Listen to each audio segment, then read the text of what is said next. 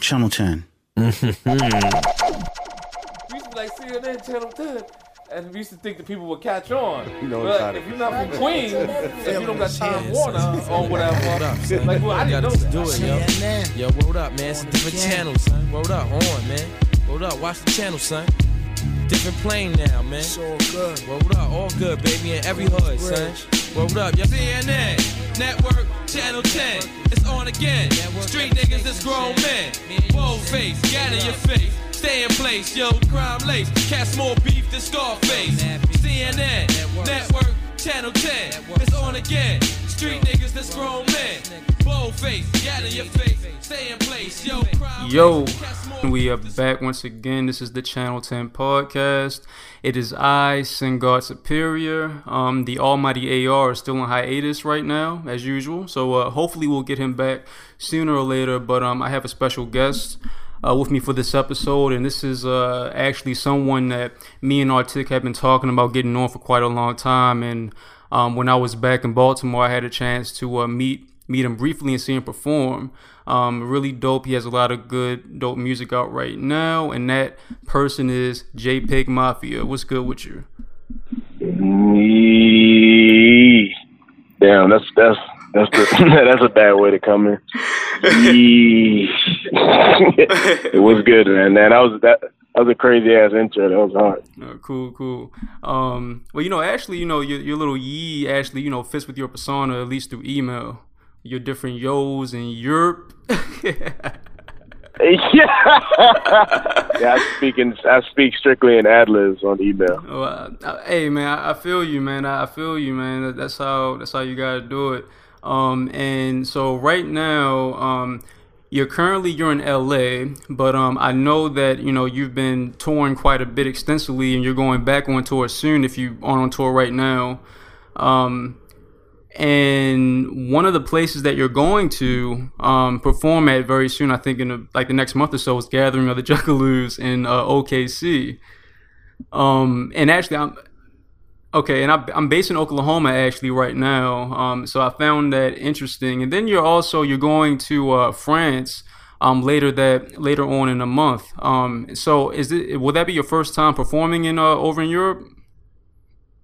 Yeah, that's been my first time performing in Europe ever. So that's gonna be interesting. I got a friend out there, Abdul Ali, who's performing out there now, and he's just like telling me what it's like, because I'm just interested to see how French people react to my shit, because I feel like it's very America centered. You know what I mean? Like, right. I guess the shit I'm talking about can apply to anything, but I feel like I reference shit that's so specific. Like, I don't know. You have to live here to get it. But right. Fuck it. Right, and this is actually something that I wanted to talk to you about. Right now, before we really get into a bit more about your story for the audience, and you performing at Gathering of the Juggalos. When I first saw it, I was like, in my head, I was like, I can get it, but then at the same time, I was kind of surprised because I guess the aesthetic of what you do, it fits with the Gathering of the Juggalos and the kind of people that they had perform there. But then at the same time, the term Juggalo and the people who tend to embody this, I guess, the so-called Juggalo aesthetic, they have this certain kind of stigma, the stigma of kind of being, like racist and everything like that.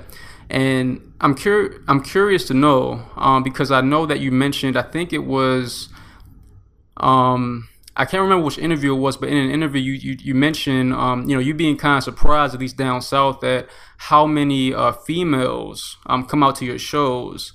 So I forgot where I mentioned that, but yeah, there's a lot of girls that come out of my show. Right. So I'm curious to know. Oh, go ahead. I'm sorry.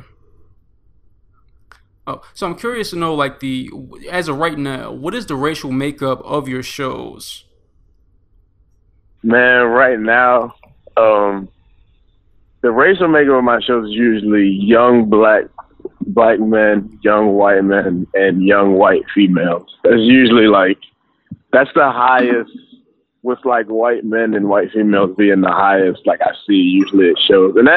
And that's due to a lot of things. It might be the nature of the music, underground shit, usually that's the kind of crowd it attracts. But it's also I don't know. They make up like 70% of the country, so they're kind of, I don't know. They're just gonna be everywhere. There's no way to really avoid that. You know what I'm saying? Like I don't know what to do about that. It's just a numbers game for real. But what I'm surprised at is that I have such like so many female fans. And it's not even because like I don't make music for women. It's just like I just wouldn't. I don't know. I come from an era where like most like girls I know wouldn't be into that kind of shit. But like it just shows that I don't know. Maybe I'm closed minded because like people like whatever now for real. And there's really no cap on it. And actually now, like, there's more, like, female rappers killing it now than, like, ever before. So, I don't know. Maybe there's a correlation between all that shit. And as far as the Juggalo shit, yeah. I mean, it's just going to be fuckery. I'm just going to say this. I'm going there protected. I'm not fucking... I'll say that. I know I'm going there prepared for whatever. But, like, I got invited to come on that by a dude named Young Gigi from Seattle. I'm gonna split a set with him, and you know they picked Young. He's the first SoundCloud rapper to perform there, and of course he's white. Okay. You know what I'm saying? Because that's the type of people that they just, you know, Young Gigi is hard as shit, and I respect him. But yeah, they basically like they like white rappers. You know what I'm saying? Like they want to see that kind of shit. But actually, my experience with Juggalos, like just because I live in buttfuck nowhere, Alabama, which is like a bee's nest for Juggalos or some shit. I don't even know. So like, my experience with them is that even though I don't really, you know, like their music is not really my kind of thing. Like I usually see that they kind of stick to themselves. At least in my case, they just kind of like, I like this shit, and I'm not gonna bother you over here, type of shit. So I've never actually had a problem with Juggalos for real. That's kind of why I wanted to play, because like I kind of like their aesthetic, and like you know, it can go either way. They'll either really fuck with it, or they're gonna, you know, I'm gonna have to shoot somebody allegedly.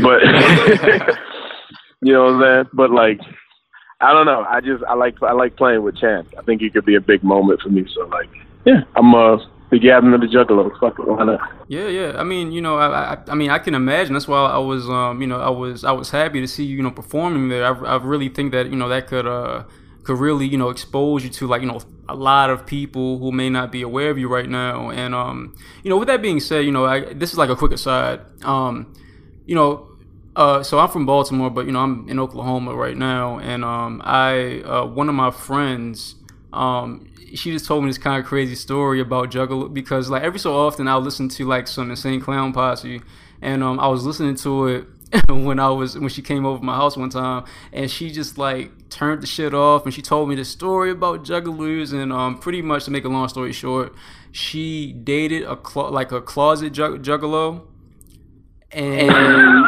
so yo, what? Yeah, like apparently, like he would, like every, like during the summer, you know, whatever, like whenever they would have like the gathering, he would like disappear, but he wouldn't really tell her like where he was going or some shit. And then, you know, she was like, why are you doing this? So they like she just kind of like started noticing a pattern or whatever. And then next thing she knows, like she kind of like catches him like putting like the makeup on, or like she opens the door on him, and he has like the whole like ICP type of shit going on his face. Damn, she must have thought he was like doing some whole other shit. Yeah, she did. But you know, for whatever reason, I think she was just more like turned off at the fact that he was a Juggalo or whatever like that. But yeah, but you know, the nothing about. Huh? Hold on, I'm getting in that. Then. Yeah, if I cut off, you can keep talking, but if I cut off, just like, and if you don't hear me like saying anything for a minute, or you say what's up and I'm not there, just hang up and call me right back. All right, gotcha. Just elevate it, just like lose the service every time I come in this thing. But no, go ahead. All right, cool. Yeah, and then also another thing about you know, the Insane Clown Posse is that, I mean, you know, like they've collaborated with quite a bit of black rappers. You know, like 3 6 is someone that really sticks out to me, like Esham. So. And every so often, I mean, they have black acts at gathering of the Juggalos, so I wouldn't really see, you know. Ice Cube has played that too. Like, oh yeah, Ice Cube, right. Tech Nine, And Ice Cube is like my favorite rapper of all time. So that also motivated me because I'm like, what Ice Cube's content is similar to mine. So I'm like, he didn't give a fuck. He went there and he was like, yeah, I'm gonna play this shit. I don't give a shit. And like, you know, he kills it. Now that he plays it like every year or some shit or whatever. But yeah, hell yeah. I'm saying, yo, like I may not listen to the music all the time and shit, but like I've never really had a problem with them. They've always just done their thing and stayed the fuck out of everybody else's way. So like I can see like I definitely know there probably is some racist juggalos and shit out there, but in my experience, like they're all just like white people who do mad drugs and just want to listen to I don't know. I can't hate on that for real. Right.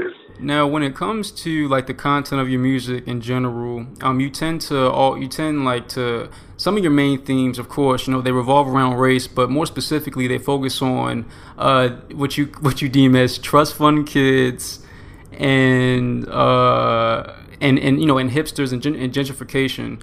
And the thing about people, I mean, like you know, your music is that it seems like, at least when it comes to hip hop, you know, hip hop artists that tend to be a bit more, you know, like really anti-establishment and stuff like that, against the status quo. It seems to me that hipsters tend to really just gather towards that shit. Yeah, flock to them. And so I'm sure that you've noticed that, you know, in your interactions with, you know, some of your fans, you know, where you've been like all throughout the South and everything like that.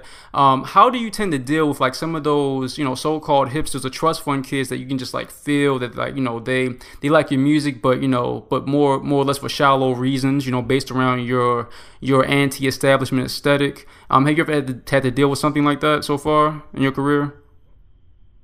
I mean, I've had a weird career because, like, the way normally, so like basically when I first started performing, I was stationed in Louisiana when I was in the military, and I was stationed in Louisiana. So I was performing in Louisiana, and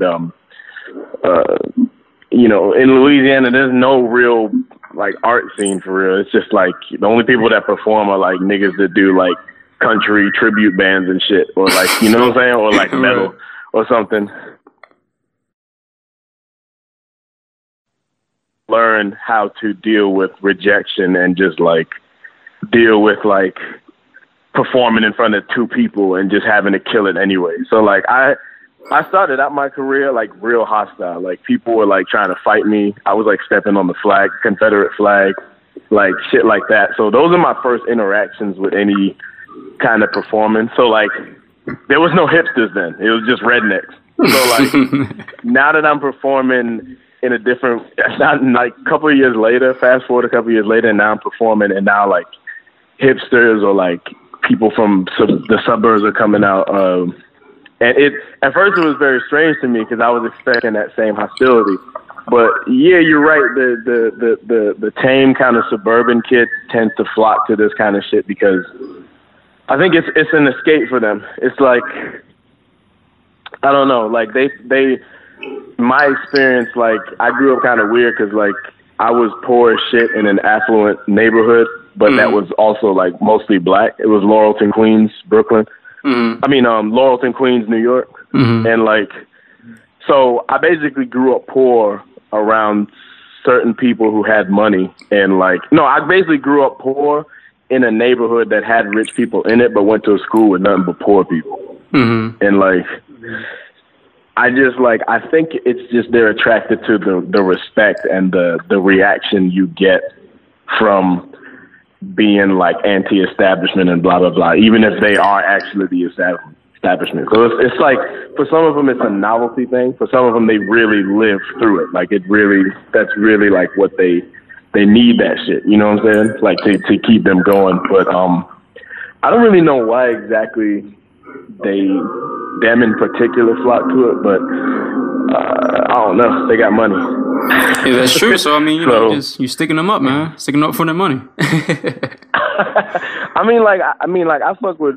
I feel like the type of music I make, like when you listen to it, you're either gonna, as like someone who's like who I'm talking about, like a white fan or something, you're either gonna do like two things to me. You're either gonna fuck with it hard and understand it and be like, hell yeah, or you're gonna get super offended by it. And like I've always said, like I make music for a certain demographic, and that's Black people, period. So like everything else that I shoot out at people, I just what?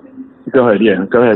Everything else I shoot out, I shoot out a general message, and I could target specific people or I could specify who exactly I'm talking about, but I just shoot it out in general, and whoever catch strays, because I feel like the people who aren't like that won't even think that I'm talking about them in the first place. So like, I don't have to worry about that. But if you do get offended, like, okay, then you are what I'm talking about type shit. I don't even know if that made sense for real, but yeah, that's kind of how I look at it when like a hipster or a trust fund kid comes up to me like at a show. But you know, I don't know if they like the music, then I fuck with them like this. I'm not gonna not fuck with them. But I will say this: I get mad hate mail, which is very strange to me.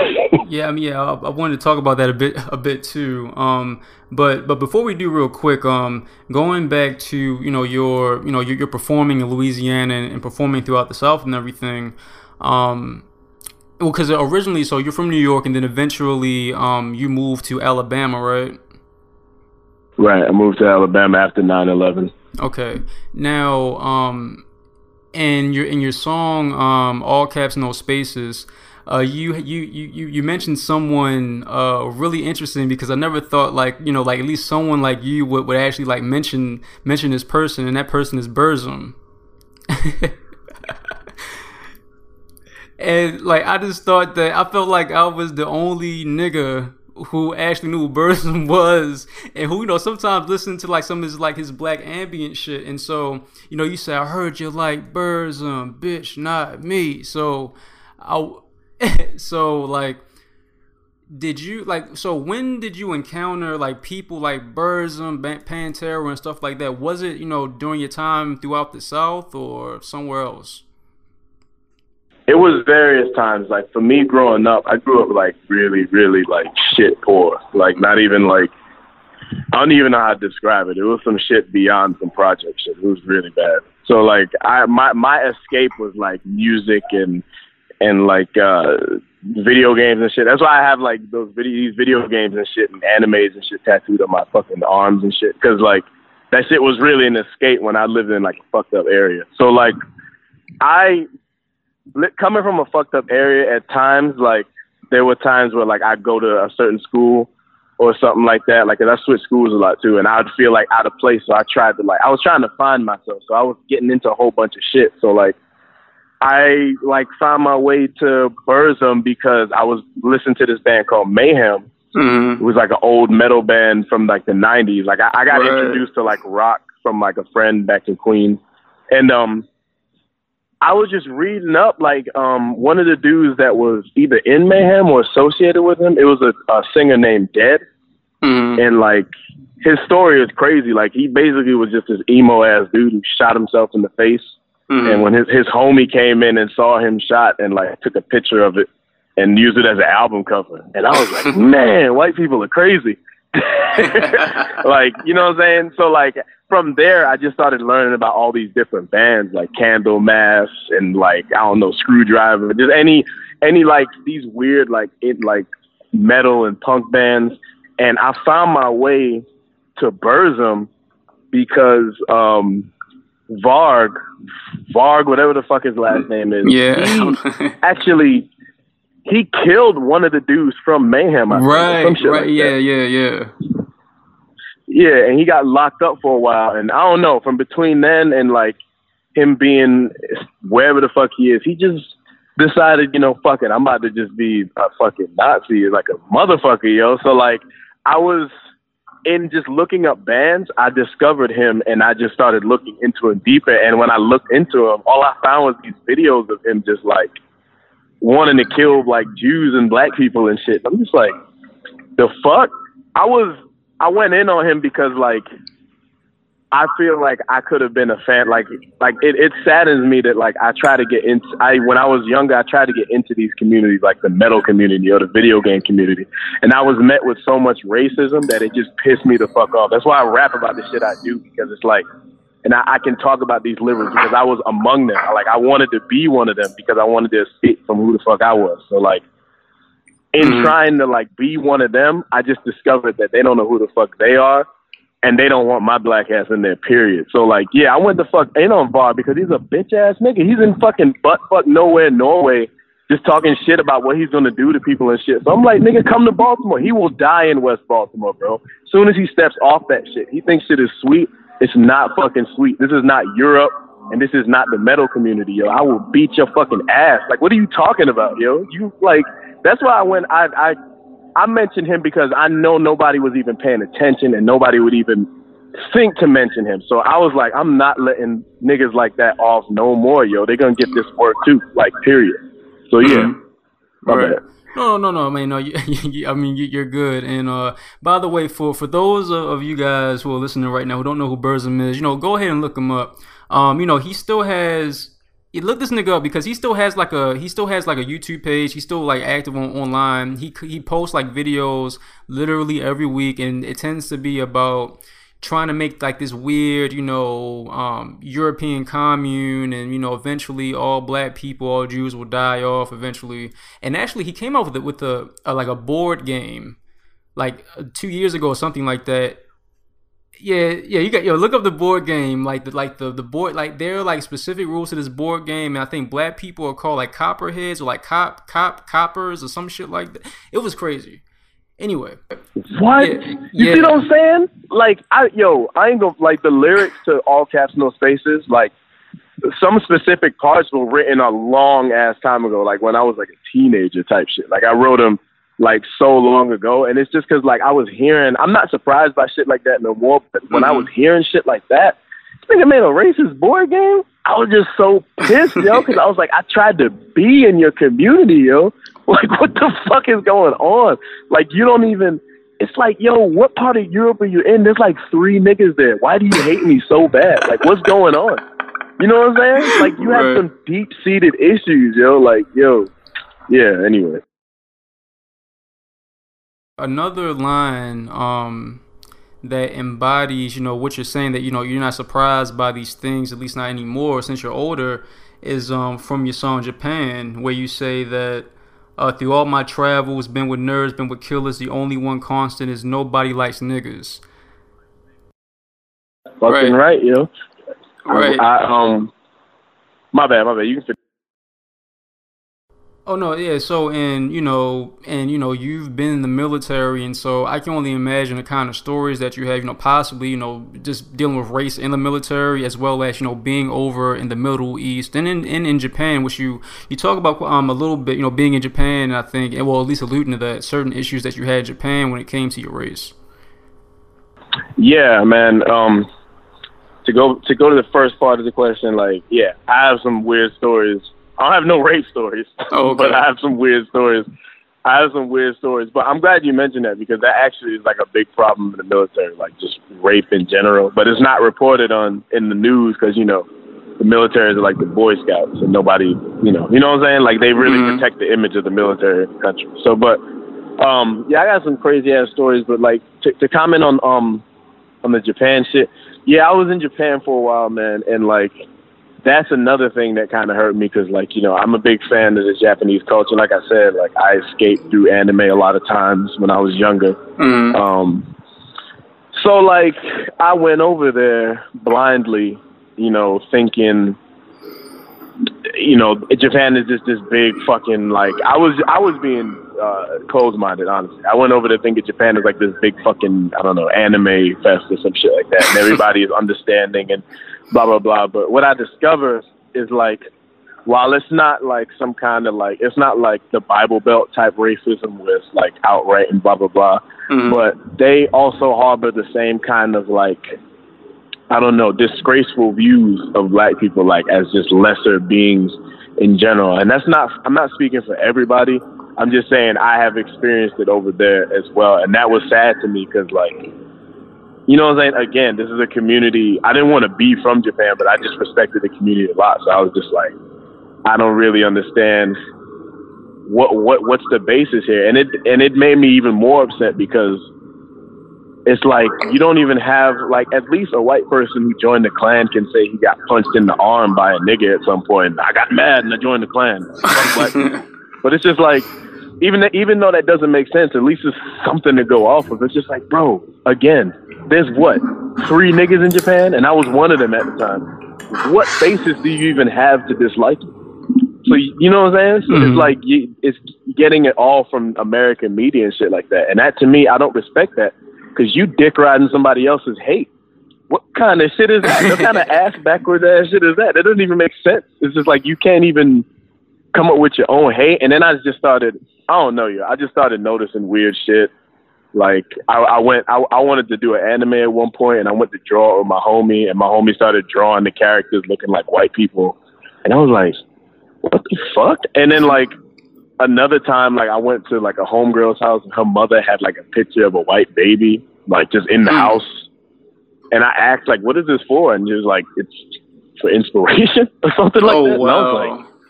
And I was like, what? Wow. I'm just like, what?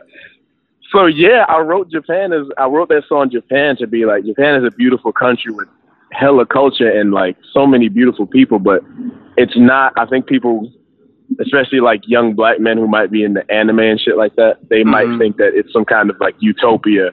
And I'm just letting them know, like, no, those same races, the same subtle racism and whatever kind of racism you deal with over here, you're probably going to deal with it over here also. Because, you know, nobody likes niggas, yo. I've been everywhere around the world. I've been to Kuwait, Iraq, fucking Germany. Nobody likes niggas. It's just a thing. No one likes us, yo. I don't know why. I can't figure it out. But every fucking country I ever went to that's the common factor there. Like nobody likes us. So I'm just like, I need niggas to understand that so that they know that the only people we got is us, and that's it. Nobody's gonna help you. So yeah, that's my explanation. Right. Now, so were you still in the military when you went to Japan, or was this after the military? This was right after I got out of the military. I went to Japan and I lived there I still had my military ID card, so I was on Okinawa Air Force Base. Oh, okay, that's what's up. Now, you mentioned somewhere that you saved up your money in the military, and with that money that you saved, you bought equipment mostly. So, being a producer myself and everything like that, I'm curious to know what kind of equipment that you purchased during that period. Well, back then, this is like 2009, 2010. I was deployed. I was in Kuwait. I just got from Iraq, and I went to Kuwait. And Iraq is like hell. I didn't even order nothing there. Internet didn't even work for real. But like in Kuwait, it's also considered a danger zone, but it was like it wasn't hostile or anything. So it was more time to chill. So I would it took like a day to download albums. So I would just like queue up an album on my internet and just like listen to it and just study, just listen to like so much different type of shit. And then like look up people's equipment and just like figure out what they did, figure out what I need to do. So I bought I basically, with the money I got, because I was getting hazard duty pay, so I used that shit to buy I used it to buy every DAW, every DAW except Ableton. Because Ableton, I didn't know, Ableton wasn't a thing at the time, but I would have got that too. And I just studied on some like One Punch Man shit and just like studied and learned every last one of them until like I knew the whole fucking thing in and out. So I bought all that. I bought like, keyboards and hardware and mics and blah, blah, blah. Some of that shit I still actually use to this day. But I used that money to get equipment that I would never be able to afford otherwise. So yeah, I'm grateful for that, because if I didn't, then I'll probably, I'd still be trying to buy a mic from Kmart, trying to record my first tape. But yeah, I'm glad I used the military, because I used the military to hone my skills and just figure out, get all the mistakes out the way. I was just I know whatever I do first is not going to be. Well, I did shit before that, but I was like, I know whatever I release first, I might not be satisfied with it later, but whatever. I'm gonna do it, and I'm gonna be as creative as possible. And because of that, I was able to become who I am today. Right now, you while while there were like bombs hurling over your head, you were, you know, making beats, because I believe you were really only off on Saturdays, right? That's right. Yeah, 6 days a week, 1 day off. And damn, you really did your homework. Shit. I try my best, man. You know, it seems to me, just like when it comes to your output, you know, I guess from you know, like when you were still Devon Hendrix up until now, you have a pretty decent output. And so I can only help but imagine that, you know, kind of being in that atmosphere and like, you know, saying she only got fucking Saturday, I gotta, you know, do these beats, I gotta do this, I gotta do that, that you learned how to record, write, and produce, you know, rather quickly. Is that correct?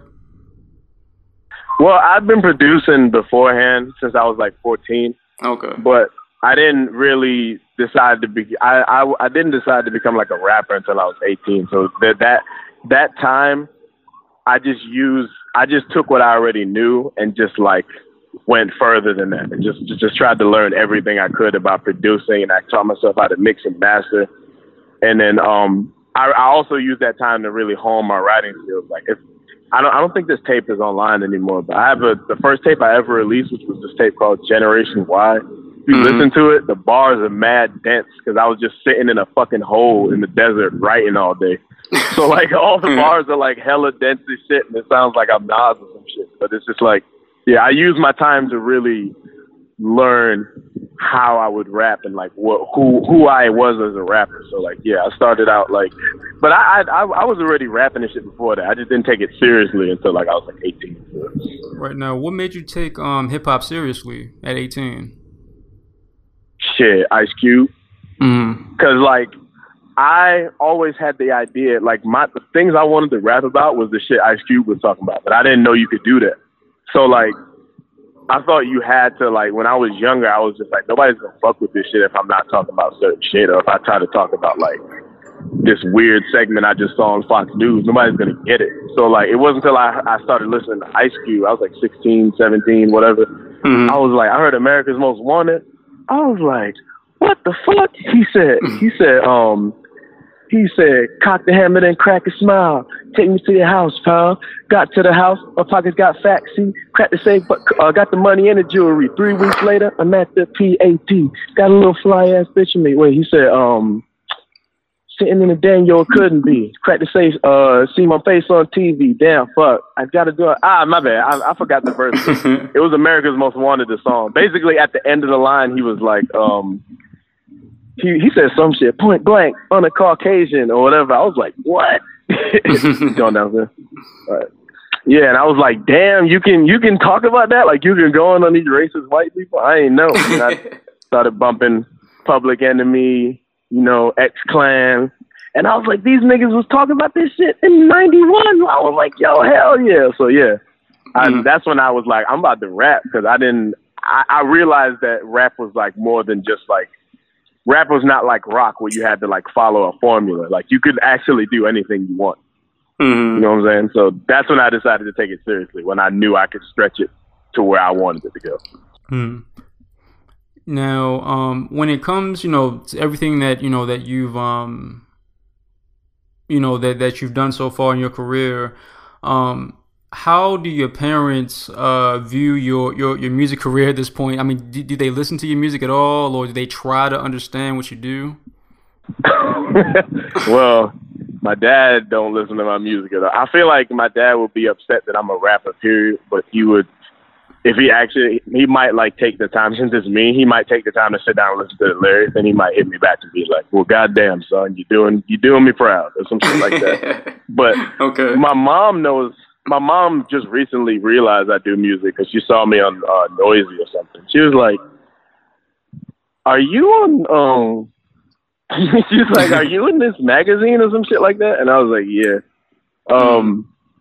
So she knows, but I'm pretty sure she either hates my music or just thinks it's completely stupid and just like, you know, I don't know.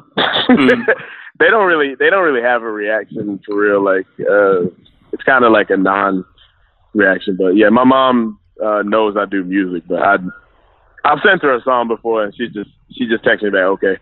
I'm like, all right, well, you have a West Indian background, right? Yeah, I'm Jamaican. My whole family's Jamaican. Okay, yeah, and so I would, I mean, just from what I hear, I can imagine that, if, are your parents from here? No, my parents are from Jamaica. Okay. I'm the only person from my family born in America.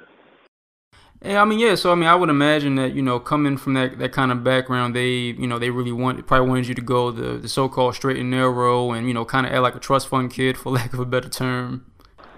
Right. Yeah, I mean, they definitely did, but like, yo, we was just poor. Like, there's no way to fake that. Like, when I was like 13, 14, I was like, Mom, I'm not faking this shit no more. I can't, like, you know what I'm saying? I can't go pretending to be some shit that we poor as shit, yo. Like, this is life decisions, yo. This is not my fault. I don't pay rent. This is something that you did, and I don't have no part in it. I'm just brought up in this shit, so I'm just gonna act exactly like where the fuck I'm from, and I own that shit, yo. But like, yeah, they definitely wanted me to probably do some other shit. But as long as I'm making money, I don't think they care. Right. Yeah. I think that's all that matters at the end of the day. And you also you have a brother too, right? Yeah, I had a brother. I have 3 of them, but I got 2 now. But I don't. My family's kind of split up, so I don't really talk to them for it. Okay, now I know that in an interview you mentioned something about a brother and like getting locked up. Is that the one that you were like raised with? I was raised around him. Mm-hmm. He passed away right before we moved to Alabama, but I grew up with him, but like he was way older than me when I was coming up. So like, it's kind of, our family's kind of like, we have a strange situation in the family. So it's like a half brother for real, not a full brother. So like, I was close to him, but like, definitely didn't grow up with him like my whole life type shit.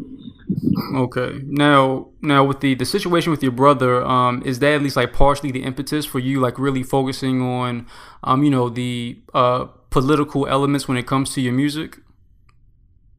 It's definitely part of it because in New York, when we were living there, it was like stop and frisk was going on, and Giuliani was mayor and shit like that. And that's the first time like I ever cared about politics for real. Like when I saw like my brother getting pulled over or yoked up, or I'm walking home from school and I get patted down and shit like that. That's the first thing I knew about politics. Like when I was real young, the first thing I remember is like fucking hating Rudy Giuliani like a motherfucker. I hated that motherfucker, yo. I still hate him to this day, yo.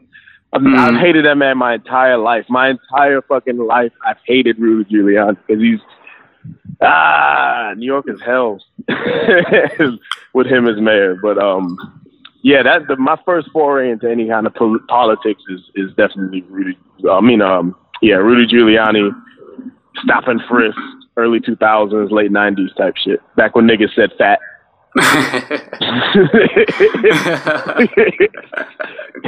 Yo, that's fat, son. Real talk. Yeah. Like what? And then when you go to Alabama, then you just kind of experience like certain, racist shit, like, like really like just straight up. Yeah, man. Yeah, like almost immediately. So this dude rolled by. Like the first day I was walking home from school, this dude rolled by. I had to walk down into like this log cabin area, and like there's like a lake and there's like a dip down there, and like on the dip there's like a curve, so like you curve around the lake, and like while I was walking around the lake, this dude just pulled up and he just spit on me, and he's like, nigger, and he drove off, and I was like, word, yo. I was like, really, bro? On the first day, I was like, it just destroyed my mood. Like, I remember when I first got to the school in Alabama, like, all the girls was on me, yo, because I had the New York accent. So, like, I don't know why that was what. You ask any New York nigga that went to the South in that era, in that, like, time period, like, I don't know. They just like the accent. I have no idea why, but one of these white girls was just talking to me about some shit. I don't even know, yo. I really don't know what this girl was talking about. She was asking me about like the Iron Bowl or something. I didn't even know what that shit was at the time. So I was just like, I don't know what you're talking about, bitch. And then, but like, as we're having this conversation, like, this white boy in the corner, like, threw a fucking orange at me, yo. He threw a fucking orange at me, and then, like, I looked over there, and he's just looking at me with this look like he wanted to, like, eat me or something. I'm like, yo, what the fuck is going on in Alabama, yo? That shit was fucking traumatizing, yo. I had to go to school every day. I look forward to getting away from school, and then eventually I was just like, man, fuck this shit. Then I realized you get brolic on white boys, and they like back down for real. Man. So yeah.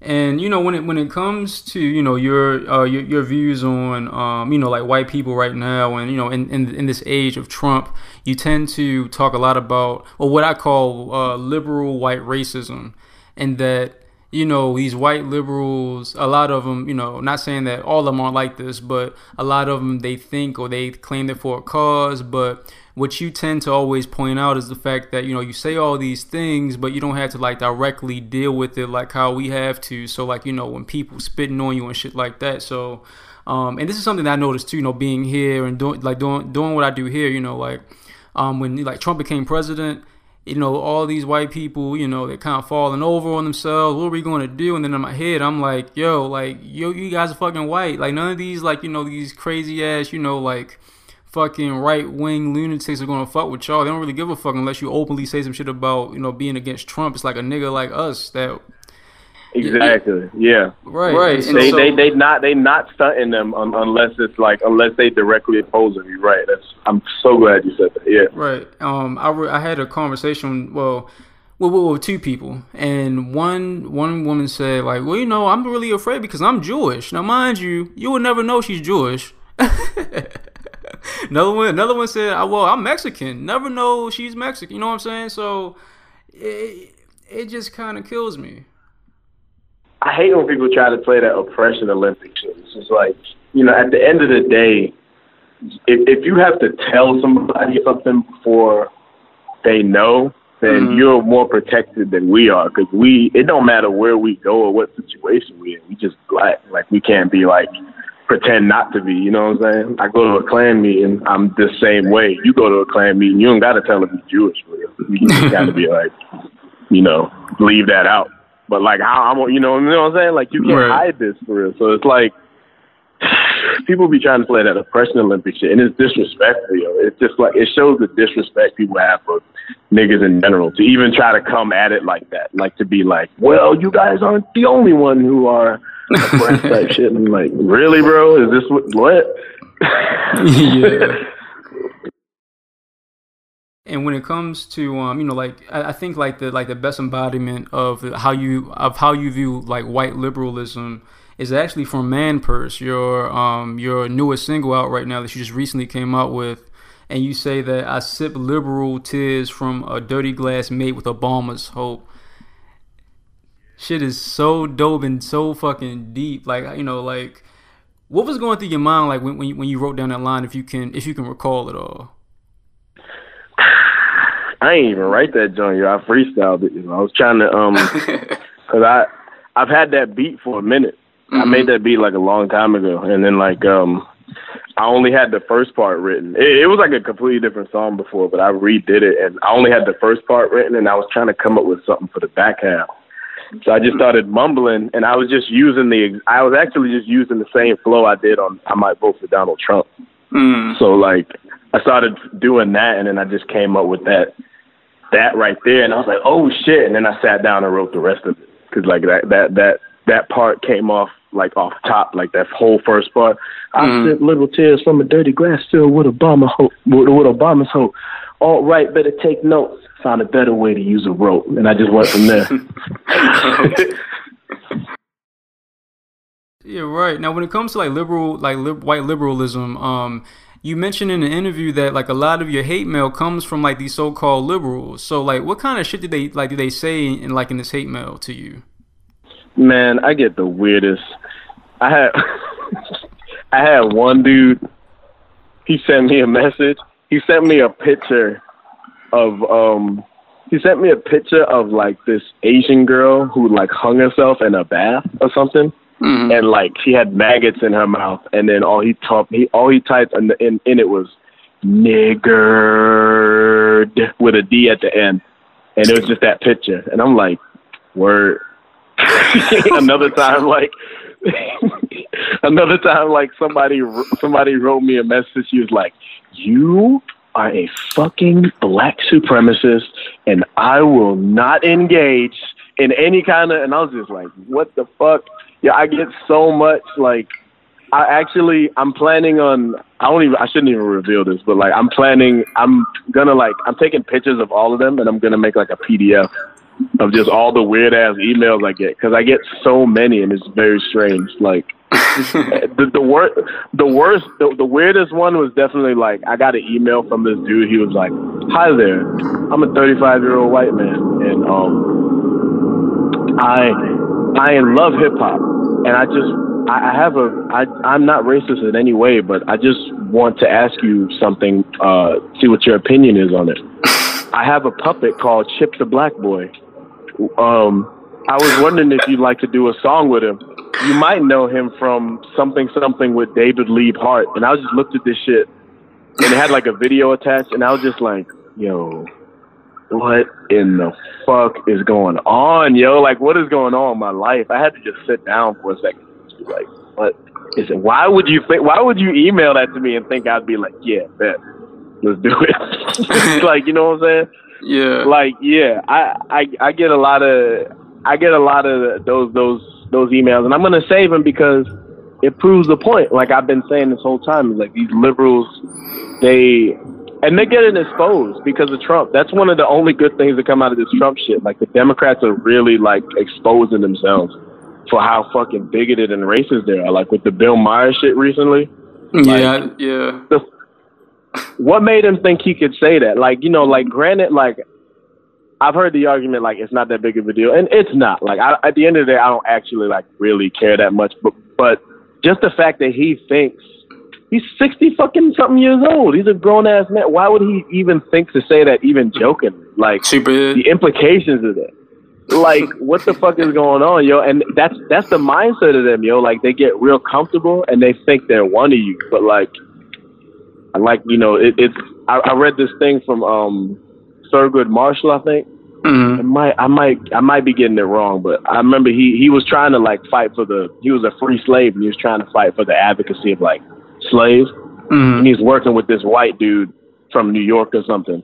And then after slavery, and they formed a union, and then they were fighting slavery all these years. And like when slavery ended, the white dude hit him up and was like, "All right, man, you're free, good to go, see you later," type shit. And then Thurgood Marshall was like, he was like, "What? Like, wait a minute, we free, but what do we have? We have nothing. We can't read, we can't write. You just left us out for dust." And then the white dude was like, I wanted to free you guys just because I feel slavery is like morally wrong, but you're not my equal. Right. Like, don't get it twisted, like type shit. He basically told him like that, and that's the mentality a lot of these people have. A lot of these liberals who march with you and shit like that. It's just like you're an accessory to them. You're just something to put on their Tumblr for the day or some shit like that. And it's just like, don't put all your faith into these people, because at the end of the day, they don't really give a shit about you either. In general. You know, I was digging back and going through some of your older work, and I was curious to know, because I've been seeing like this name pop up all throughout like your different social media profiles, and that's Ben Yuta. Who's Ben Yuta? Oh, dang, you really did the fucking research. I was about to change my name to Ben Yuta at one point, like my real legal name. That was gonna be my legal name and my rap name. So like I put that shit everywhere. At one point, I put that shit everywhere. I was in Japan trying to think of a new name, and like that's the name I came up with. And it's like that's I don't know how you even found that, yo. That's some old ass shit right there. And you the shit. Yeah, that's old as shit. I was gonna change my whole name, everything to that shit, yo. And it was like yeah, I was going through a phase.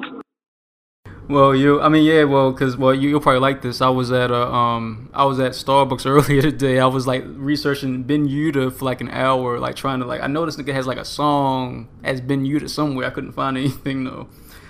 Right. Now, it's probably I released a tape in Japan called the Ghost Pop tape, and like I think at one point I put it up as Ben Yuta, so like that might be.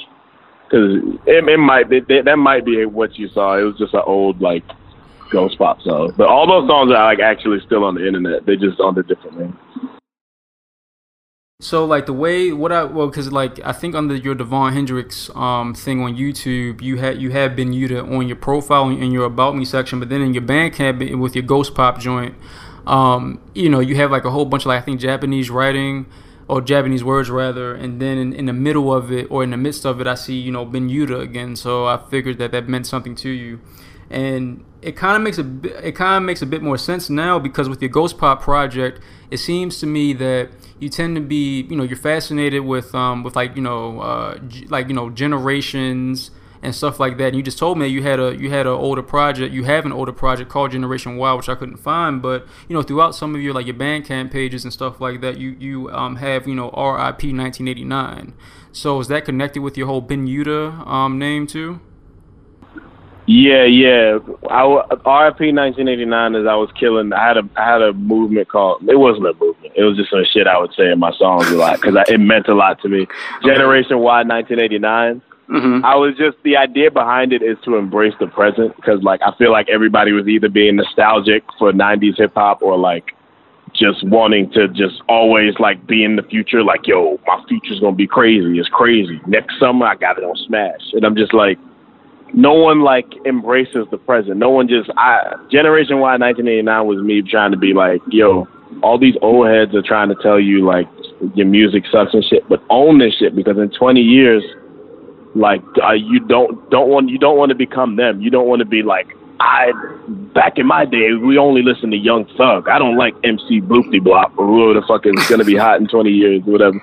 So like that was the mood, the thing I had. And then I had RIP 1989 when I changed my name from Devon Hendrix, and then I changed it to Ben Yuta at first, and then I changed it to Ghost Pop, and then I was like something else, and then I eventually settled on JPEG Mafia because it was actually a joke between friends in Japan. Like it was just one nigga was PNG Mafia, one nigga was Dropbox, one nigga was whatever, Mediafire Mafia, and that was JPEG. So like that the name was catchy, so I just kept it, and I was like, oh, fuck it. It is a catchy name, and then also Rockwood Escape Plan. What does that mean? Rockwood Escape Plan is since I've been like 10, I've been like sketching and writing this anime called the Rockwood Escape Plan. Mm-hmm. And like I was like every album I released under the Rockwood Escape Plan, I was trying to soundtrack that anime.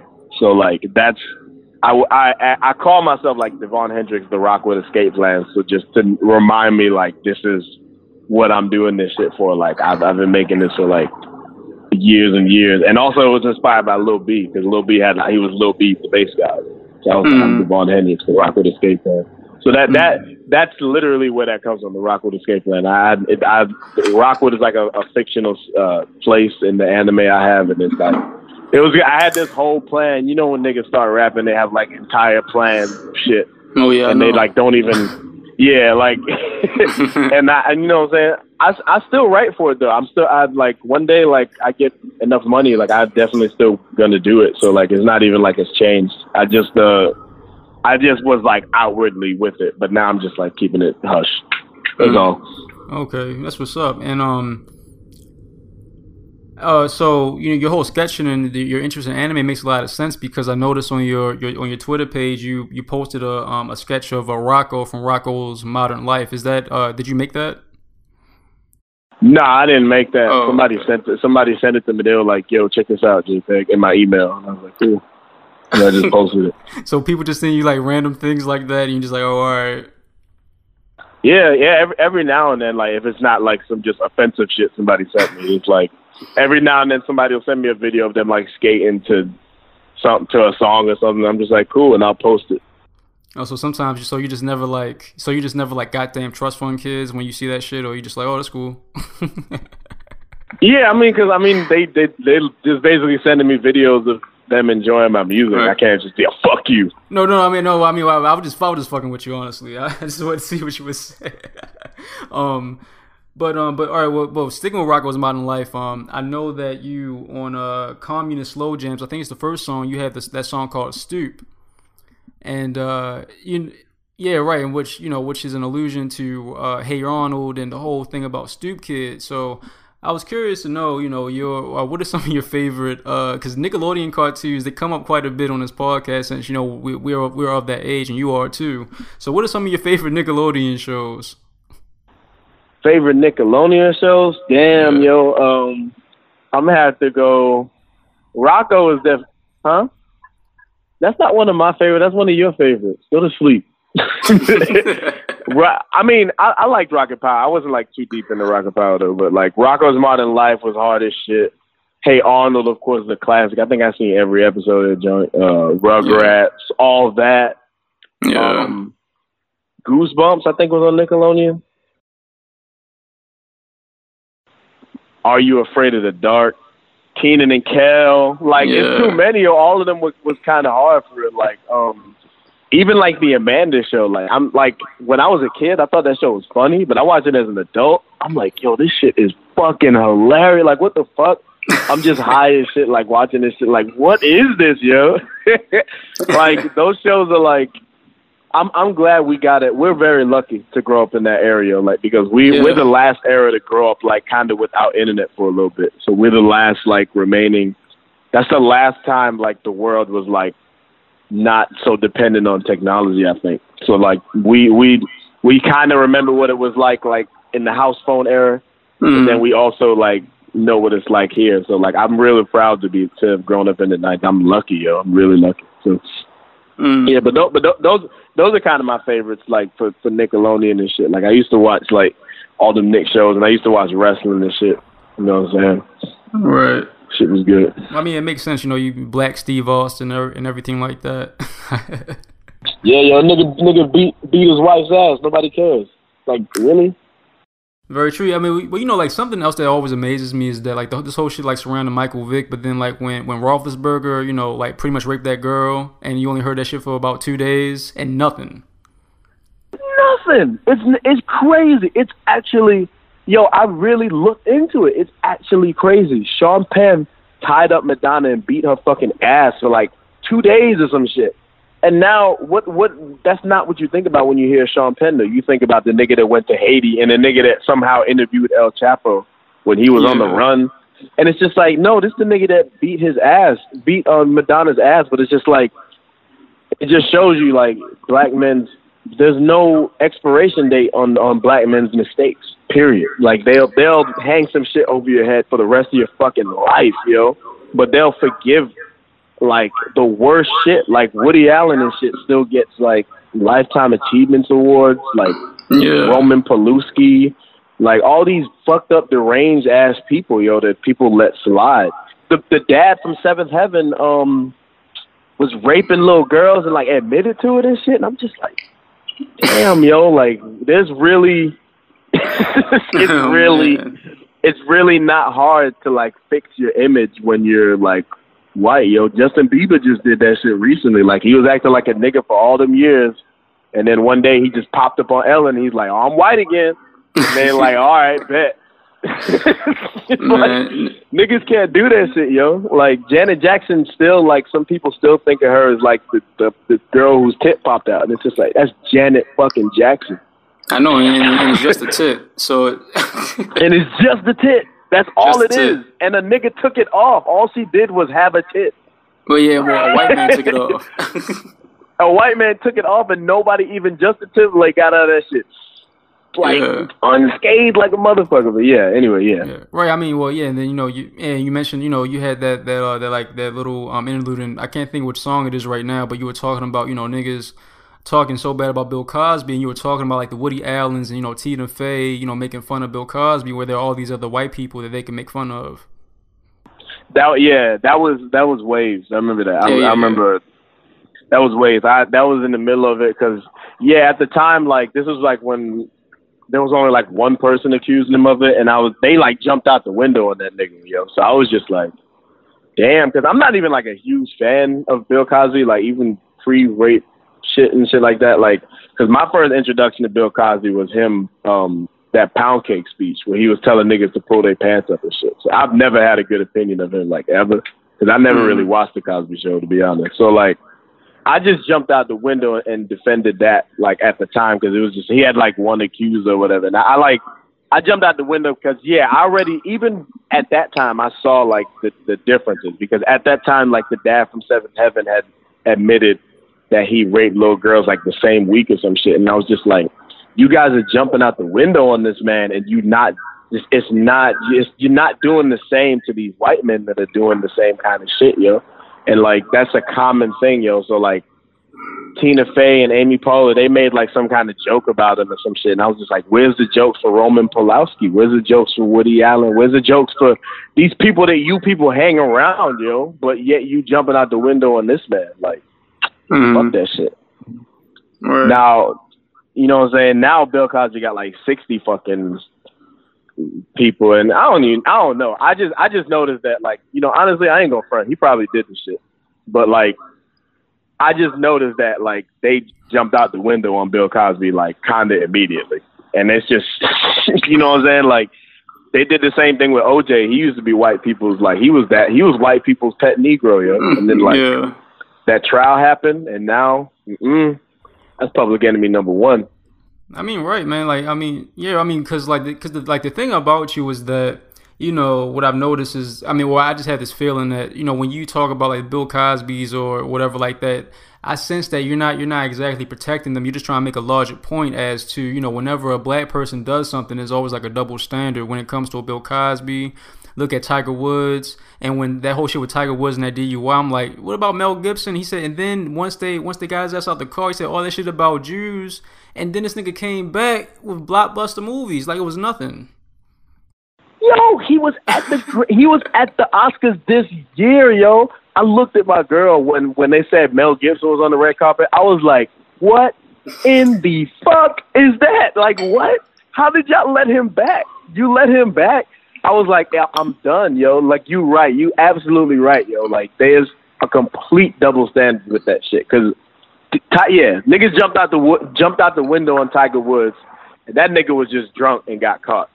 He ain't hurt nobody. He was not bothering nobody. Mel Gibson literally said Jews are going to destroy the world after he got pulled over. And they let him back at the Grammys. What do you have to do as a white man to be ostracized? Like, what line do you have to cross before they're finally like, fuck it?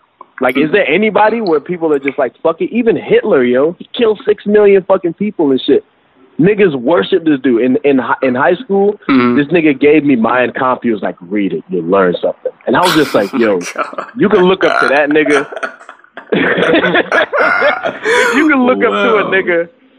If you can look up to a nigga that murked 6 million people for no fucking reason, for real, like, I don't even know what to tell you, bro. Like, I have no words for you, bro.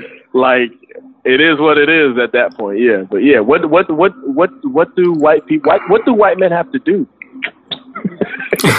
to get like the full brunt of like scrutiny that black men get? I don't. That black men and black women get. I don't know. I do not know. Right. Now, I want to like go a bit. Like, I want to talk a little bit about like your like the structure of your songs and everything like that. It seems to me that, you know, now as JPEG Mafia, your songs are you know, rather long, between like 5 and 6 minutes, and it seems to me that they've kind of like your song length has increased compared to when you were like Ghost Pop and, you know, Devon Hendrix. Not saying that they weren't, you know, kind of in the same range, but it seems to me like with I think with like your Ghost Pop stuff, you had like a lot of like, you know, instrumental interludes, and then it seems to me that as JPEG Mafia, you've kind of merged those together to let the song breathe. And so, if that's correct, is it because you're trying to like have some kind of like breakdown, so like the listener can kind of like take a break from like some of your dense lyrics and like the heaviness of your lyrics?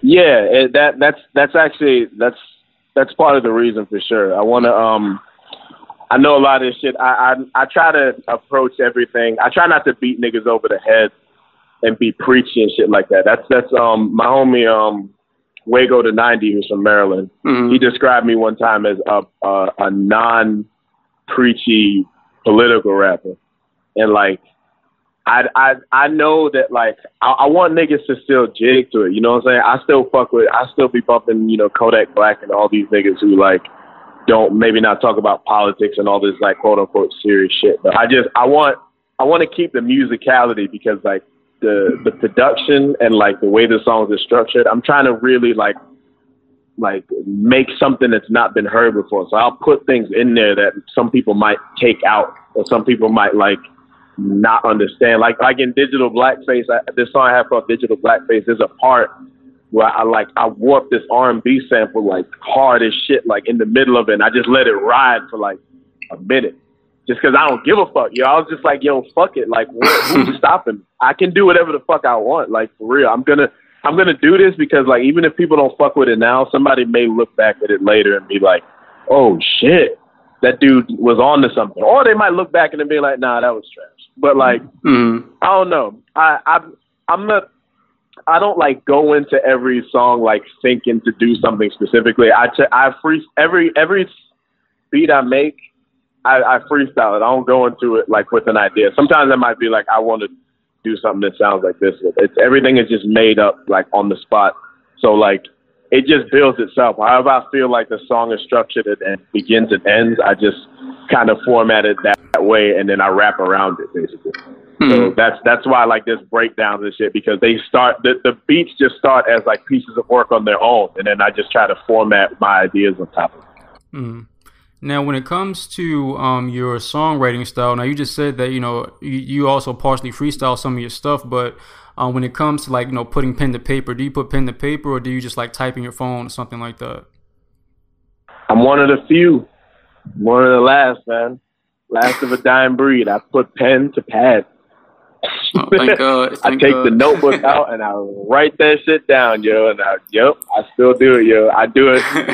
I'll never do it any other way, because I've seen Joel Santana do that shit like a long time ago, and I was like, yep, fuck yeah, I like that. Now, so that's just how I've always been. Yeah, okay. Now this is always a question that I always like to ask, hip hop artists. How do you archive your lyrics after you're done with them? What do you mean? Okay, so all right. So after you get done with like your album, you have all your songs. Do you ever like go ahead and do you like type your lyrics up, or do you just like leave them in a notebook and you just like remember them automatically?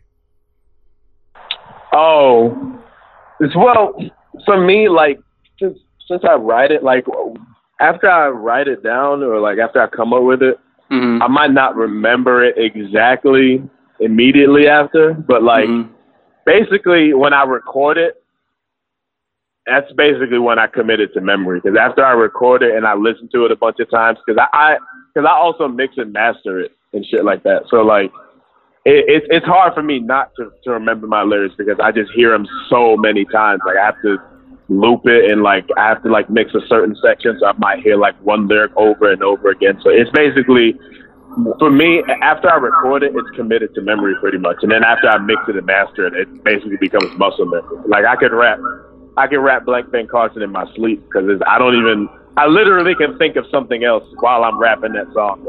It's not even like, I don't even have to like think about it.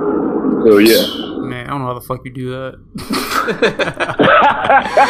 I can never remember I can't remember none of my shit, man. I gotta type that shit out, and yeah, it's terrible. But damn, for real? That's literally never been a problem. I guess I don't know. I've never had that issue. I've always remembered this shit. Maybe I don't know. Maybe it's the whiskey. I don't know what it is at this point. I just can't remember that shit. But and also when it comes like to your mixing and mastering, you have like I think in general you've always kind of had like a bigger kind of sounding, like your stuff just sounds kind of big, even way back when as Devon Hendrix and stuff like that, but even bigger now as JPEG Mafia. And you've talked like all throughout in several interviews about your Dipset influence. You just mentioned Juelz Santana, and what like the Heatmakers were doing during that period with Diplomatic Immunity and like just the big kind of New Yorkian sound in a way, but that's still that Dipset sound. Do you find influence in how the Dipset shit was like mixed and mastered during that time? Nah, because Dipset shit was mixed and mastered pretty bad at that time for real. But like, I mean like their Diplomatic Immunity stuff, like their official shit. Now, I know that their mixtape stuff was kind of weird. Yeah, that was like I listened to one of them. I found one of them songs, like a 40 Cal song on YouTube the other day, and I was like, yo, this beat is mad quiet, like what the fuck is this? But like, yeah, I definitely like the Diplomats. Yeah, the first time I heard the Diplomats production, Cam'ron's production, I was just like, what the fuck? You know what I'm saying? It sounded big because they were sampling songs that sounded big themselves. Yeah. And I was just trying to figure out why I liked it so much. And I was trying to figure out like how did they get that sound? And that's how I discovered like sampling and shit. But I try to make my songs sound big because a lot of the artists I listen to, that's what they sound like Arca and like Throbbing Gristles or Bad Brains. They would like they made their songs like the songs like after you're done with them, you just feel like you've been through some shit. Like I always just want my songs to sound like beefy and hearty, and it's just like it leaves an impression on you when you're finished. So I mix it in that way. I get mixing techniques from like Dr. Dre and people like this because Dr. Dre is like a master at mixing and mixing and mastering. He's like, woo, he's the best, you know what I'm saying? And then, but the biggest influence for me on that is Kanye because Kanye, what's important about making these songs sound big is like, it's usually not complicated stuff. It's just like bringing out something simple about the song. And like, that's where I try to like hone my skill at because Kanye is the best at that. I don't even know how he does it, He's the absolute best at taking like an idea and just presenting it in a crazy way. So that's what I try to do. I try to take complex ideas and present them in simple ways, in ways that'll make you jig rather than turn you off. So some people might not like Arca because it's too weird, but I want to present it in a way that, this is what you hear when you hear Arca. That's like what I hear, you know what I'm saying? And I put my own spin on it and blah, blah, blah. Yeah. So, yeah. Cool. Yeah. And then also, like for your stuff to be, I guess alternative or have the alternative aesthetic, it's pretty bouncy. You can bounce to a lot of your shit, and so I can only help but imagine that reggae influence as a kid you kind of bring into your music too. Yep, reggae, the dancehall influence. Like my dad had so many records back in the day: Rankin Dread, Michael Prophet, Cuddy Ranks. Yeah, Gunman. Yo, you hip, Junior Reed. Yellowman, like all these people, like if you listen to that shit close, that's for all, like these trap tags and shit, like all these DJ tags and crazy noises and shit, it all came from that, Like that's where it came from. Like you listen to old dancehall records, they be running shit back and talking before the song and shit. Yeah. That shit came straight from the dancehall shit. But yeah, dancehall, early dancehall and like roots reggae and shit like that, it's like what I get from them is I take an idea and I keep it steady. Like they have like something steady about the song and then stuff changing around it. So it might have a steady melody. The melody might not change, but the drums are just going insane around it and shit like that. And that's a lot of reggae is like that. Like it's deceptively complex. It's presented real simple, but there's a lot going on for it. So yeah, I definitely get a huge influence from that. Right, because I think one of the best songs in your catalog that really kind of exemplifies this influence is All Caps No Spaces. When the latter half of it, when it breaks down and it becomes like a bit slower, but it still has like this bounciness toward it, and like in the bass. And the bass kind of remind like the what you did with the bass, the pattern of it. It reminds me of like some Rankin Tuyan, like some How the West Was Won type of shit. Like the way that you do it, and I'm curious to know, like, because, you know, when you think of reggae, you think of, you know, how they mix their stuff down, and really, they really just focus on the drums and the bass. So is it difficult, well, I guess you master it at this point, but is it difficult trying to really, like, keep the bass within, like, a certain, like, place when you're trying to build all these other things around it? It's techniques you gotta learn, because, like, like that bass on All Caps No Spaces, I could have actually, like, I actually had it hitting like a normal 808 at first, but then I don't know, I just decided to just crank it all the way up and see what happened, and it just swallowed the song up, and I just thought it sounded so fucking hard, because it just sounded like the song the beat was falling over itself or something. So I like it. Like, finding out where to put the 808 is something, like, as a lot of producers, like, nowadays have mastered, like Metro Boomin, and then all these people, like, they build songs, like, around the bass kind of, and it's like it's difficult at first, but once you understand what you're doing, you find techniques to, like, keep it sitting in the pocket, and then you can, like, do whatever. Once you know how to control it, you can make it do whatever the fuck you want. So, like, and I love it because bass was like an afterthought back in the day. It was like something that was, like, put on at the end, or, like, nobody thought about it, and now it's just, like, the main thing in songs now. I think that's so fucking funny. Like, if you take a trap song from today and put it in the 70s and let niggas in the 70s hear it, they'd be like, what? Like, what the fuck is this? You're like, what the hell is even, like, what? It's so futuristic, low key. And, like, yeah. So it's difficult, but it's like, to me, it's fun, like, learning shit like that. I'm always learning about, like, new techniques and shit like that. Gotta keep everything fresh. Right. Now, you know, finally, I want to talk a bit more about, you know, you're coming to Baltimore and everything like that, because you know, like, you're like the first Baltimore person we've had on since Joshua Harris, and that was a while ago, probably a little less than a year ago, and it seems to me that, you know, Communist Slow Jams, you mentioned in the interview that, you know, it came out, I believe, 2015, right? Like, right before the uprising, but you recorded these songs, like, you know, some years before that, right? Or at least some of them. Some of them are old, but most of it was recorded in 2013, 2014. Yeah, because it seems to me that it's a mixture of some of your older things, because like some of your Devon Hendrix stuff, you know, they're really synthy. They have, like, more of a laid back vibe to them, and it kind of they sound essentially like some kind of like Japanese influence kind of style in a way.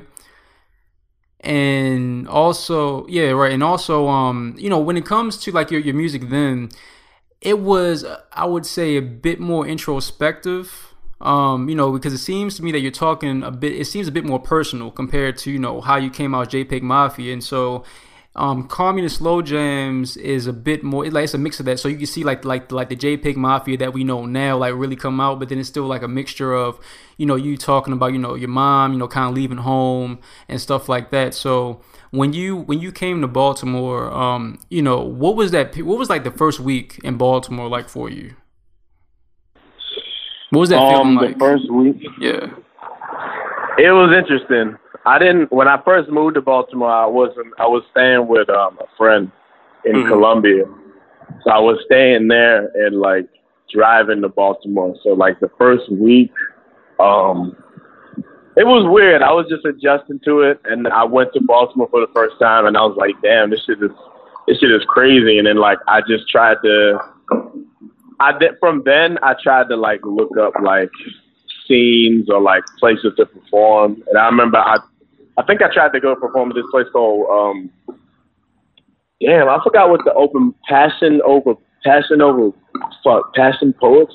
I forgot what that shit was called, but it's some shit like that. And I was trying to go there, and then I don't know, that whole week, the first week I spent just trying to figure out what the music scene was, because I had researched it beforehand. And I was trying to figure out like where I could find these people that I was looking for, and then like I remember, I'll never forget, it was like a Super Saiyan show back in 2015. They had Butch, Dawson, and OG Dutchmaster and some other people on there. And I went to that show and I met everybody for the first time. And I just took it from there. I started going back to that was at the Crown. It was the first time I ever went to the Crown. And like that first week, I was just going back and forth. And then like sometime after that, the uprising happened. And I recorded this tape called Dark Skin Manson because I was like, I couldn't really get into Baltimore for real because they had like a curfew. But the curfew only lasted like a day. But like I was like, I was there. I was driving around Baltimore the night the uprising happened, and I just saw a lot of shit happen. I was like, damn, yo. So I just got really inspired. I had to write some shit.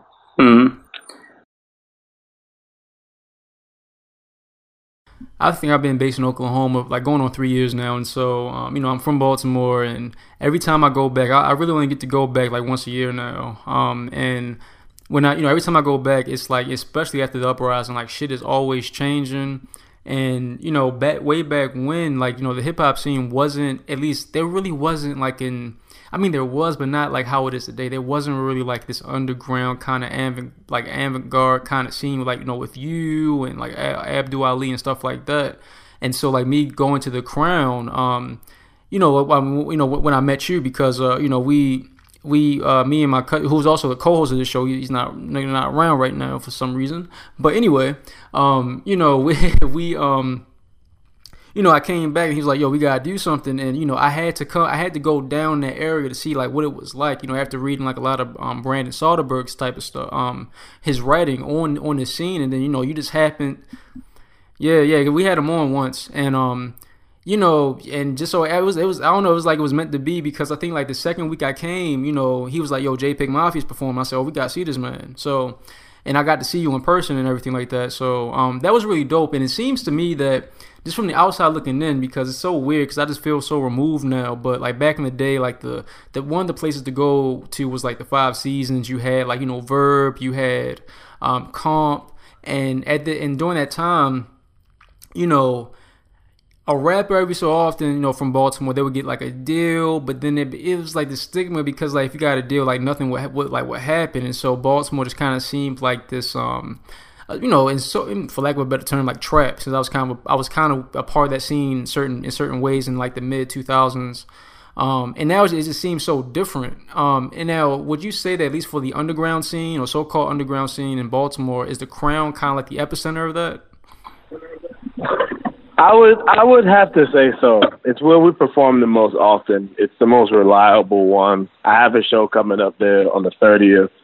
Actually, I booked myself, and I think I'm playing there again the next month. It kind of is, yo. Like, it really is. Like, it doesn't feel. Sometimes it doesn't feel like that, because sometimes it feels like maybe there's not a personal connection to the Crown. But like after the Bell got shut down, I really feel like the Crown is one of the last like remaining moments from like this scene's uprising, because the Bell was really that, like, the epicenter of it. But I think the Crown is now, to me, at least. I think years from now, people will do a fucking documentary on the shit, and the Crown is going to be some of my best shows at the Crown. Yo, I love the Crown. It's the fucking best. I mean, it's definitely the epicenter. I mean, yeah, like when we went, like we got there kind of early, and we kind of, just like from our experience, like in some of the older places from way back when in the music scene, they wouldn't really fill up like that. It used to be like this. Pretty much, a rapper would come, but he would come with like his whole entire crew, and that would be like the majority of the audience, and they will leave after. Yeah, I know. That still happens, yo. I know. Yo, okay. I ain't even gonna tell on niggas like that, but I see that shit all the time, and I laugh at it. I'm just like, yo, man, what the fuck? well, at least for that day, like when we saw you, there was like a lot of people came in and people stayed. I mean, I was shocked, honestly. Wait, which show was this exactly? You remember? Man, it was in like December or something like maybe like a little after Christmas or maybe before Christmas or something like that. Was it? Did Abdu play too? No, he didn't play, but we met him there. He was there though. I think Ducky Dynamo was also DJing there too.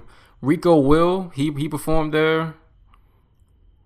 Rico Will, damn yo, I'm trying to remember what show this is. Yeah, because you're right. Like at the Crown, niggas stay at the Crown now. Like they'll stay and like, you know, I actually get niggas to mosh now at the Crown. I'm like, wow, that's a new thing. Oh damn, y'all moshing? Yeah, we mosh. Like the last show I did, the last shows I've been doing that for like this past year. We just been moshing straight. I don't even. You know what I'm saying? Like, I didn't even, like, intend for that to happen. Like, we just stopped pushing each other. We're like, yeah, that's interesting. So the Crown it was some whole other shit before. I heard it looked different before, too. Dude, that entire district some years ago did not look the way it was. You didn't want to go in the area. I mean, and, like, every time, the shit changed when I was in college. Now, when I would come back, I started going like getting acupuncture appointments in that area because my acupuncturist is like it was like a block away from the Crown, like where the Crown is, and I started realizing I'm like, yo, what the fuck? I'm actually going like into this spot, like to this area where I never used to go to after a while, and so and then I was we went there one other time. You weren't there though, and they had like a fucking Jay Dilla night. I'm like, I've never thought I'd see a day where there would be like a Jay Dilla night and like an MF Doom night in Baltimore and talking to like certain people. And, a lot of them are transients, from New York, from, different all over the place. And they tend to be these, for lack of a better term, like yuppies. And fucking yuppies and they think they've been there for like years. So I'm always kind of taken aback when I talk to those kinds of people. I'm like, yo, you don't know how this shit used to be back in the day. But it's interesting though. So since you've been there, like in closing, since you've been in Baltimore, do you think it's changed like, a lot since you've been there? Since I've been there? Yeah. Hell yeah, yo. There was some whole other shit. Like, just in the time I've been there, 2-3 years, like, it's changed a lot, yo. Like, I move different now the way I don't go to the same places I used to. Like, a lot of places have changed. There's 7-Eleven in fucking spots where, like, there used to be nothing. Mm-hmm. Like, it's changed so much just in the little time I've been there. So, shit, it must look like some fucking Jurassic Park shit for you. It's just like, what the fuck is going on here? Yeah, man. I definitely feel you on that.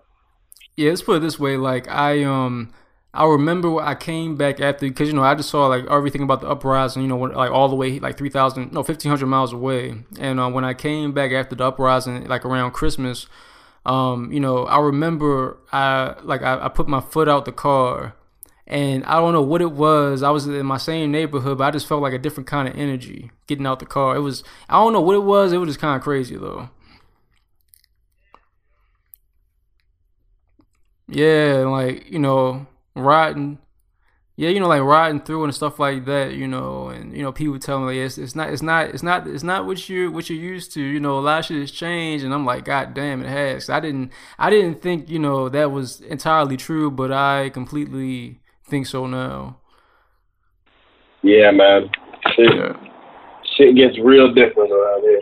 Like, just, I don't know, a lot of it is that gentrification and shit. I've definitely seen that firsthand too since I've been here. Just in the short time I've been there, a lot of that. Yeah, a whole lot of that shit. Yeah, no doubt. But I guess in certain ways, I really think gentrification has at least helped the music scene. At least when it comes to the Crown, because that area has been partially gentrified at least. So I guess in certain ways it's for the better. But yeah, no doubt. Yeah, definitely. I mean, I understand what gentrification is at its roots. Mm-hmm. I just in New York at least, it's just a sinister thing behind it. They're just pushing people out of their communities. A lot of people can't afford the rent. They have to shut down their businesses that they've owned for years, and it's just like a blatant disregard for culture. Right. But like, yeah, gentrification at its core, I guess it's not really supposed to be like that, but you know, white people got a hold of it. Yeah, well, yeah. I mean, well, I can't wait to hear what else you got to say about all this stuff with your upcoming project called Veteran, right?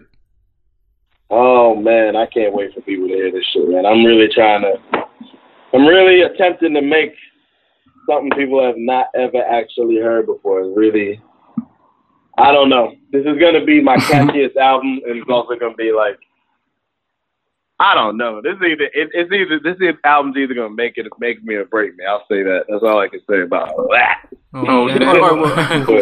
Damn. All right. So, well, also, I mean to ask you this. How did you get associated with Brian and Death Bomb Arc and everything like that? When I released Dark Skin Manson, I released it with this. I used to sell it with these DVDs. Okay. It was these DVDs where the DVDs are basically just porn and with my music over it. Okay. And a lot of people was buying them in real life. I would sell them outside the Bell, or I'd go to the county and sell them, and people fuck with them. And somehow I guess one of them got one of the DVDs to him. Mm-hmm. He discovered me somehow, and he emailed me and asked me can he sell it on his site? He'll buy a bunch, and I gave him 20, and he sold them out real quick. And then we just had a working relationship since then. But he was like, I'm in Death Bomb. I own Death Bomb Mark. We do this, and this, and then we started talking from there. Damn, that's that's crazy. I wasn't aware about those DVDs actually. You can if you type in my name. Mm-hmm. And then Dark Skin Manson movie, or if you find my Vimeo. It's on my Vimeo. The content of the DVD, it's on there. Oh shit! Yeah, it's on my Vimeo. Well, I mean, is this do you just take from different porn movies, or this, or is this actually you? I mean. I don't know. I don't want to spoil the recipe, so I don't know. Just decide me. All right. You can just take a look at it, but it's interesting to say the least. Hey, no doubt. Well, it sounds interesting. And with all that being said, just go ahead and plug all your social media and everything like that for people who want to know more about you and everything like that. Bet. You can find me on Twitter at Dark Skin Manson. You know what I'm saying? I'm the only JPEG Mafia on fucking Twitter, so I'm not hard to find. You can find me on Instagram, JPEG Mafia, SoundCloud, JPEG Mafia. Go on my Bandcamp, everybody, and fucking buy merch, yo. I need rent money. Help. Donate to a starving black child. I need it. Yeah, buy the merch, yo. My man's we make the merch on demand. We got good shit on there. Yes, Jules tweeted about whatever she tweeted the other day when she was just can I wear this shirt? And the shirt said niggas lie a lot or something like that. Mm-hmm. And she deleted that tweet. I kept that shit and put it on a shirt so you can have it on you forever. Oh man. Go on there, yo. Buy the shirt, promote JPEG, and I'm trying to be Lil Uzi Vert next year. Come on. And then The Weeknd the year after that. And you can find me on Apple Music and all that shit if you type my name in, JPEG Mafia. All right. Or just download a lot of your shit, straight from your Mediafire or whatever like that, from what I've seen. Yeah. And you can, my website has everything. It has the merch, all my videos, all my music and download. Everything's on my website if you want to go to that too. Yeah. All right. JPEGMafia.net. JPEGMafia.net. And I dummy proof everything. So you can't miss it. Anytime you click my name on anything, it's probably if you're trying to download some shit, it's real easy. I make it very not complicated. No doubt. Well, JPEG Mafia, thanks so much for coming on. You know, I appreciate it. We've been, like I said before in the beginning, we've been talking about getting you on for the longest time. And, you know, this time, you know, with you working on a new project, I just figured that it was a perfect time to do it. I'm really bummed out that my co-host couldn't be a part of this, but you know, I'm happy I got you on nonetheless. Yeah, hell yeah, man. This is probably the best interview I think I've ever had, yo. Like, this is pretty good. Like, I got to discuss, like, a lot of people, they focus on, like, the controversial elements of, like, the shit I do, but it's rare that people just ask me about my musical process, because I feel like that's, when I'm making shit, that's what I'm thinking about a lot of times, is, like, the structure and shit. So you're probably the first person to ask me, like, you know, the way you structure your songs and shit like that. You did your research. You knew about Ben Yuta. I give you a fucking, you get a 9.9 fucking best new interviewer. Fuck that shit. Put it in the Hall of Fame.